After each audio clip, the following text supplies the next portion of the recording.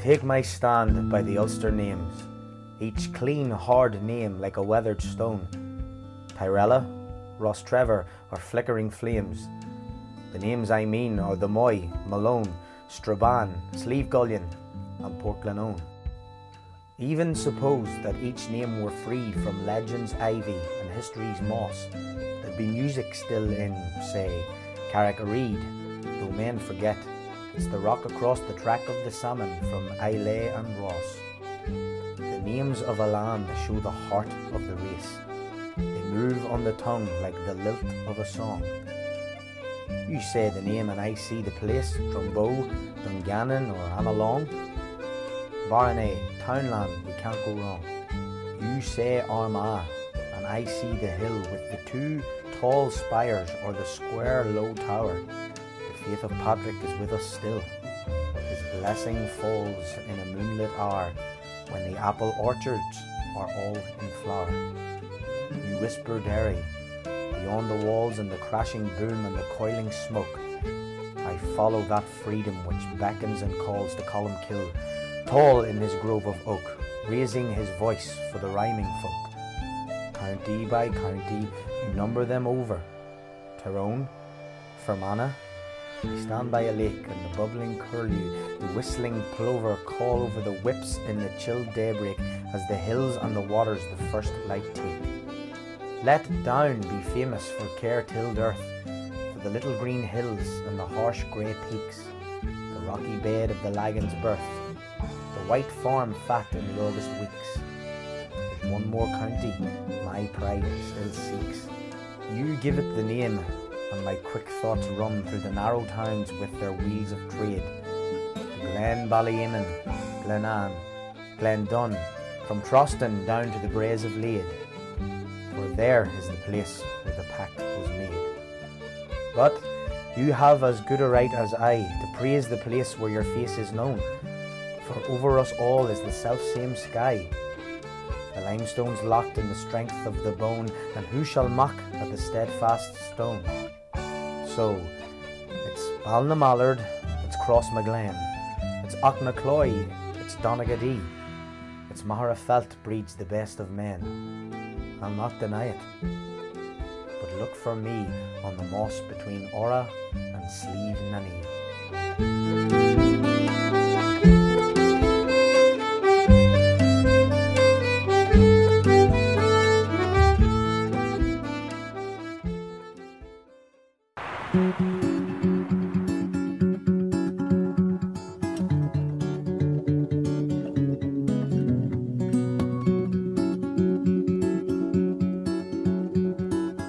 Hello everyone, you're very welcome to this podcast, The Place Where Your Face Is Known. It's a podcast about place names and townland names, especially in the Cullisland area here in East Tyrone. Cullisland in East Tyrone, historical manufacturing base of Mid-Ulster, is a community initiative being delivered by Lough Neagh Partnership. It is funded by a National Lottery Heritage Fund under the Great Place Scheme Grant Programme. Additional funding has been secured from Mid-Ulster Council. Other partners in the scheme include the Crack Theatre Cullisland, Queen's University and various local businesses and community agencies. The project highlights the rich heritage of Cullisland and East Tyrone area. Part of the focus will be the story of the manufacturing and extraction industries such as brickworks, potteries, textile mills, glass factories, sand dredging and coal mining. Also of interest are the canal, the railway and the road network that enabled the development of these industries. Linked with all these are place names and the landscape, and the project will investigate the background and meaning of these important aspects of our local heritage. The poem you heard at the very start of the podcast is Ulster Names by the poet John Hewitt, and it was read by Conor Begley from the Crack Theatre Cullisland. The music we're using on the podcast is from local band Coig. One piece is called New Landscapes and the other piece is Poison the Well, and we're very grateful to Coig for allowing us to use the music. And I'm joined today by Dr Liam Campbell, who is the Build and Cultural Heritage Officer for Lough Neagh Partnership, and also Keith Beattie Industrial Heritage Officer, Lough Neagh Partnership. You're very welcome, Keith and Liam. I'm going to start off by asking you why you think we should look at townland names and place names and why they're so important. Well, I think they are so distinctive to this place, to this island. There's nowhere in the world that I know that has a division system the same as townlands, a place division. And I think it's the uniqueness of every place, but it's what makes it distinctive. And I suppose, referring to this place and the whole wider Coal Island area, for me it came from one place, and it came from looking for a bit of red clay. We had at Braca Mountjoy a wee project with the school to make brick to kiln to fire with local clay, and there was a really big history of it here, of kilns everywhere, and I don't need to tell you about Tyrone brick and the brick making all around. So I needed to. I didn't know anything about it. What kind of clay do we need? And a guy said to me, he says, "I'll take you up the back of Braca," and he took me up to a place where a man was building a house, and there was a big mound of clay. You know when you dig out your founds, the clay's there, and he says, "You can take as much as you want there to get it analysed." So we sent it away, and the clay was perfect for making brick. But because I'm not from this place, we have our own townlands, the other part of the Sperrins, but at night when I would go home, I would look at the book Lough Neagh Places, and I wanted to see where I was today, what was it called. And the townland where we found the clay was called Ochrim Jerag, which means in Irish the field of the red ridge clay, the ridge field of red clay. And you can see it up there if you're coming in, you're coming from Coal Island, into Braca, you can see the kind of eskers, the ridges there. And I thought in that's a townland name, but in that townland you had your natural heritage, which is your clay. You had your built heritage because it became the substance that was to make the brick, to make the houses, to make the castles and whatever. And the third one was the cultural heritage, which was the name. So in that one townland name, it was very distinctive. It said an awful lot about it. So that's why I think the value of them, Oliver. Aye. So we can look back and look at the history of place names and townland names. Yeah. I suppose we can go back into ancient history, starting with the provinces, isn't that right? Yes. They were sort of the first unit. I think most people agree that the provinces relate to, I suppose, kingdoms, ancient kingdoms. Uliad, Ulster. And interestingly enough, divisions change. Ulster had another. Louth used to be in Ulster. There are 9 counties in Ulster now, but actually it used to be 10. And there was a really strange thing in Ireland, was that there was what they called like a fifth province, a province of the right. That was kind of in the centre of Ireland. I think Mary Robinson referred to it when she was made a president. It was the kind of the province of the mind, that this kind of mythical sort of place.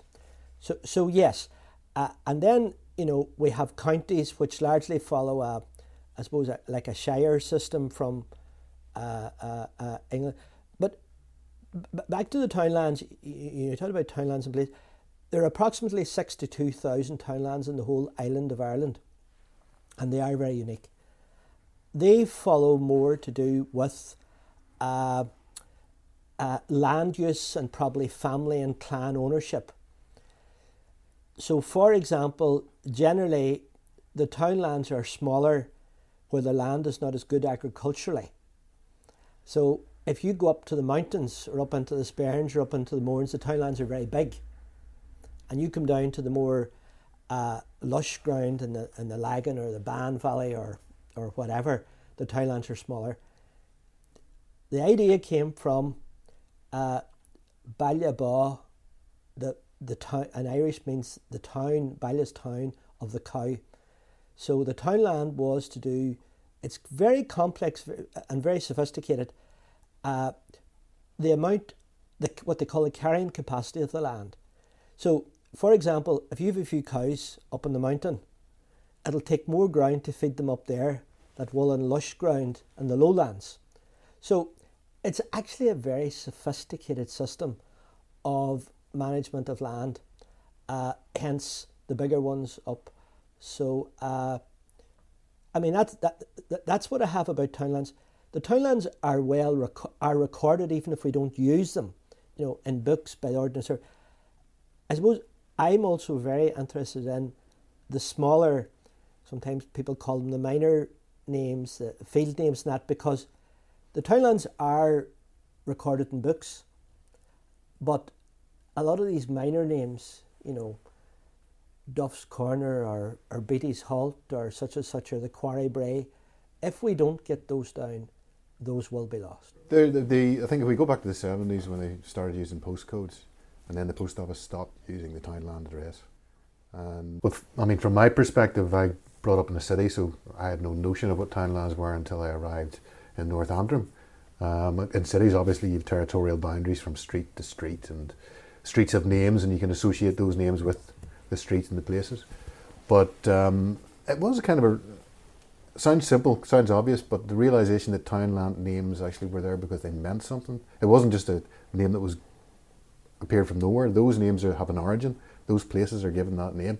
And I've heard it said if you're looking for the meaning of a place name, you have to visit it first to see the landscape, to see what's there.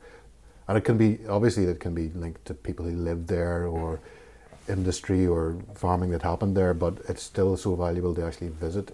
So certainly from my perspective, the project that we're talking about here, exploring townlands and place names, for me it's a huge learning curve. And without language skills, it's really intriguing to find out how these names are derived, and the debates that go on about one and the other interpretation of it, and the heated arguments that go on over tables and bars about what particular names, even in this part of the world. I'll not mention which I've heard, but there's some that people will talk endlessly about the meanings of. So it's puzzles. I love working in history because there's so much detective work, and the same goes for townlands. It's just like a big detective story. You're trying to find out what happened. I love that term detective because there's a really good story about that. One of the people, the Ordnance Survey in the 1830s mapped Ireland at a scale of 6 inches to a mile that no other country in the world was mapped at. So, England wasn't mapped, or Scotland or Wales. Ireland was mapped.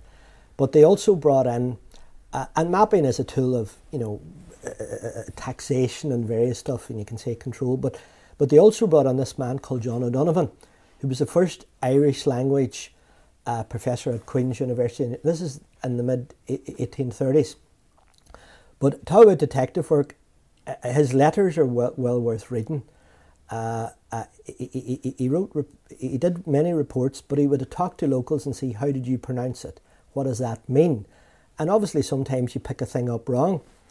But he tells a story in Donegal of a place, it's sort of between Ballyluffin and Carndonagh, Isle of Doe, near Five Finger Strand. And the place was called Trabrega. And it was down, and I had put it down with a W, and there was no W in Irish. And Tra is strand, and Brega is the Irish word for a lie or a deceit. And it's exactly what Keith said. You have to walk it. And he thought, well, what does this mean? And he was walking across the strand, and the tide, it is one of the fastest incoming tides anywhere in these islands. And the tide came in, and the big word there, it catches you out. It's deceitful. And, he suddenly says, I walking across here, and now I know what Trabrega means. Yeah. So it's a bit like being outside, here or the Munchies or somewhere, bog, or you're down by, or the red clay. You have to, I think as Keith says here, that, you have to nearly walk it to look at it, and then it'll, cross the water, Jura. I like to say it's the Paps of Jura. If you stand on the north coast and you look and you can see Scotland clearly, well, the Paps are two parts of a woman's anatomy from but yeah. And you go through when you do go through the old documents as well, it's done for you on a couple of websites where they list the different ways the townlands have been recorded. So there's different spellings. Absolutely. And different ways that it's been written, and you understand, as you were saying, the way people talked. Whoever wrote it down first of all wrote it down the way they heard it. There's also the person in the 21st century looking back at that document can't make out the handwriting, so they're trying to decipher this coded text on the paper. So there's all these different ways that names can change and be interpreted and be woven into that history. And the important thing is to ask the local people as well. That's where the stories are, and that's why John O'Donovan, and even going back to the Ordnance Survey, that's why they're so important, because a lot of the common memory back then has been lost. But the remarkable thing, I think, as well, is that some of those common memories have been retained. And when you go back to the area and you talk to people, they'll tell you a story, and you go back to this book that's written 200 years ago, and there's the same story. So, I mean, things like that are really fascinating. So maybe in terms of where we are here, we're in Cull Island, and this project is primarily based in sort of this geographical area on this, what is the southwest coast of Lough Neagh and that area. So could you describe some of the names, or could you talk to some of the names locally here, or some of the places that we're talking about here, maybe? Well, I mean, it is a really good place to study names, both with regard to Irish and to English particularly. So if you go towards the Lough shore and you go towards a place that is slightly more boggy, there's a huge amount of places, to do with fluck and to do with wetness, and what did they say? The Native Americans had so many words for snow. There were so many words for different types of boggy and wet ground. And I don't mean just the munchies, but moon and bog and different types of turf and different types of peat as well. So a lot of the names recognise that. The other one that would be very common here would be Dura and Derry, which scholars are beginning to review that a wee bit. I mean, Derry normally means oak, and there's no doubt there were a lot of oak, particularly and even more so in even northern Lough Neagh, but in this area. But there is a theory that Derry can mean a place that is good for trees to grow.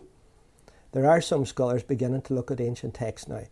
So that might not be oak trees, but it could be, the type of trees, the birch that grow, but then you get the whole thing then where a name then is a more modern creation. Maybe not a town, that means Stewartstown, New Mills. They're two. They tell you so much. Coal Island is the perfect example. And Coal Island, obviously. Yeah. The number of people that I mentioned to you in Belfast, I went to visit in Coal Island, and I talk about the project, and that's their first realisation that there's coal mines in Coal Island. Yeah. It's so obvious, but at the same time they don't think of townland, or they don't think of place names the way they really should. No, they're missing out on these wonderful gems, really. Yeah. And the Stewarts, even the New Mills. New Mills means there was another mill. So there's a history of mills, and rivers and whatever. So there's a big, industrial heritage there. Yeah. Well, you spoke earlier, Liam, about that being part of the cultural history of this area, about how industrious that people were. Yes. And that it's reflected in the names of the places. And also in the heritage that has come through, the industrial heritage of Cull Island and the wider area. Yes, and I think a big revelation to me, my father was a builder, he was a carpenter and worked in buildings, and I'm used to kind of stone and timber. And I remember the first time I went to, for example, the likes of Coyle's Cottage, and also around Derrylaughing in that area, near where Geordie Hannah's home place is. I remember driving along the road, and I saw what I thought was this kind of 1940s, 50s bungalow, and the plaster, the render was falling off the wall, but it looked kind of, yellowish, almost like the daffodils are in your table there. And I thought, that's strange. And I went up to it, I stopped, and I did that, and I realised, good God, this is mud, this is clay. You know, it was plastered later, but this is a clay building, and I realised the place is full of them.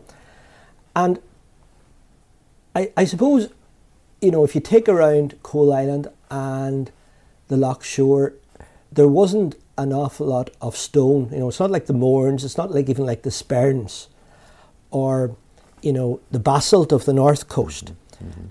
But so you had to build with what you had. So people made houses out of the local material.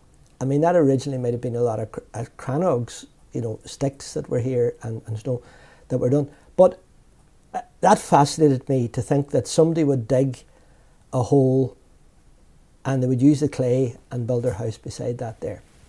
And it's a very sophisticated, you know, we tend to demonise these things and say, oh well, they're, you know, it was crude and whatever, but it was actually quite sophisticated. To me, to make a house stand of mud, you know, try a child to do it on a beach, you know. And I think then there was an evolution of that, you know, that evolved into making brick, because there was no stone. So it's no accident that you know, the heritage of this place, you know, the making of the brick. But, and that may have stopped, and the mud walls may have stopped, but I think that, I suppose I would call it making do with what, you know, and making do not in a negative way, but making do and using local resources to do stuff I still think exists to this day. I mean, many people that make sheds and, you know, modular buildings and all the light engineering, and I think you referred to it as, you know, like the Silicon Valley for light. I think that's a continuum of the industriousness of the people of this area, and that goes back, you know, I mean, this is like, I mean, I always grew up, you know, here, Belfast, Harlan, Wolf, but, you know, I mean, this place rivals that, and I think more needs to be made, and it's great that the project is doing is you know, is using that heritage asset to say we got to be proud of this as Titanic or whatever, and maybe more proud of it. Yeah, I mean, one of the important topics that we're exploring is field names and the minor names that people in this area have for their neighbouring fields or roads or places. And we've had a couple of very interesting sessions gathering people around and just getting them to talk about where they live and the places that are there and the names of these places. And from that, the characters, the personalities. Now, these are probably more recent names in many respects, associated with more recent events and people that lived there. But those are things that need to be recorded, because I think we've touched on the fact that townland names, there's a lot of work going on to preserve those townland names, to map them, to record them, to make sure they're reported for the future. But it's those lovely little smaller places that we're going to lose, because they're not on maps. They're in people's day-to-day conversation. And so as our podcast series goes on, and we're hoping to get a few people in just to talk about those kind of things and some of the stories behind them too. Well, thanks very much, Keith and Liam, for your contribution today and to the podcast. And hopefully it'll be the first of several that we will be recording in the next few months. Thanks very much.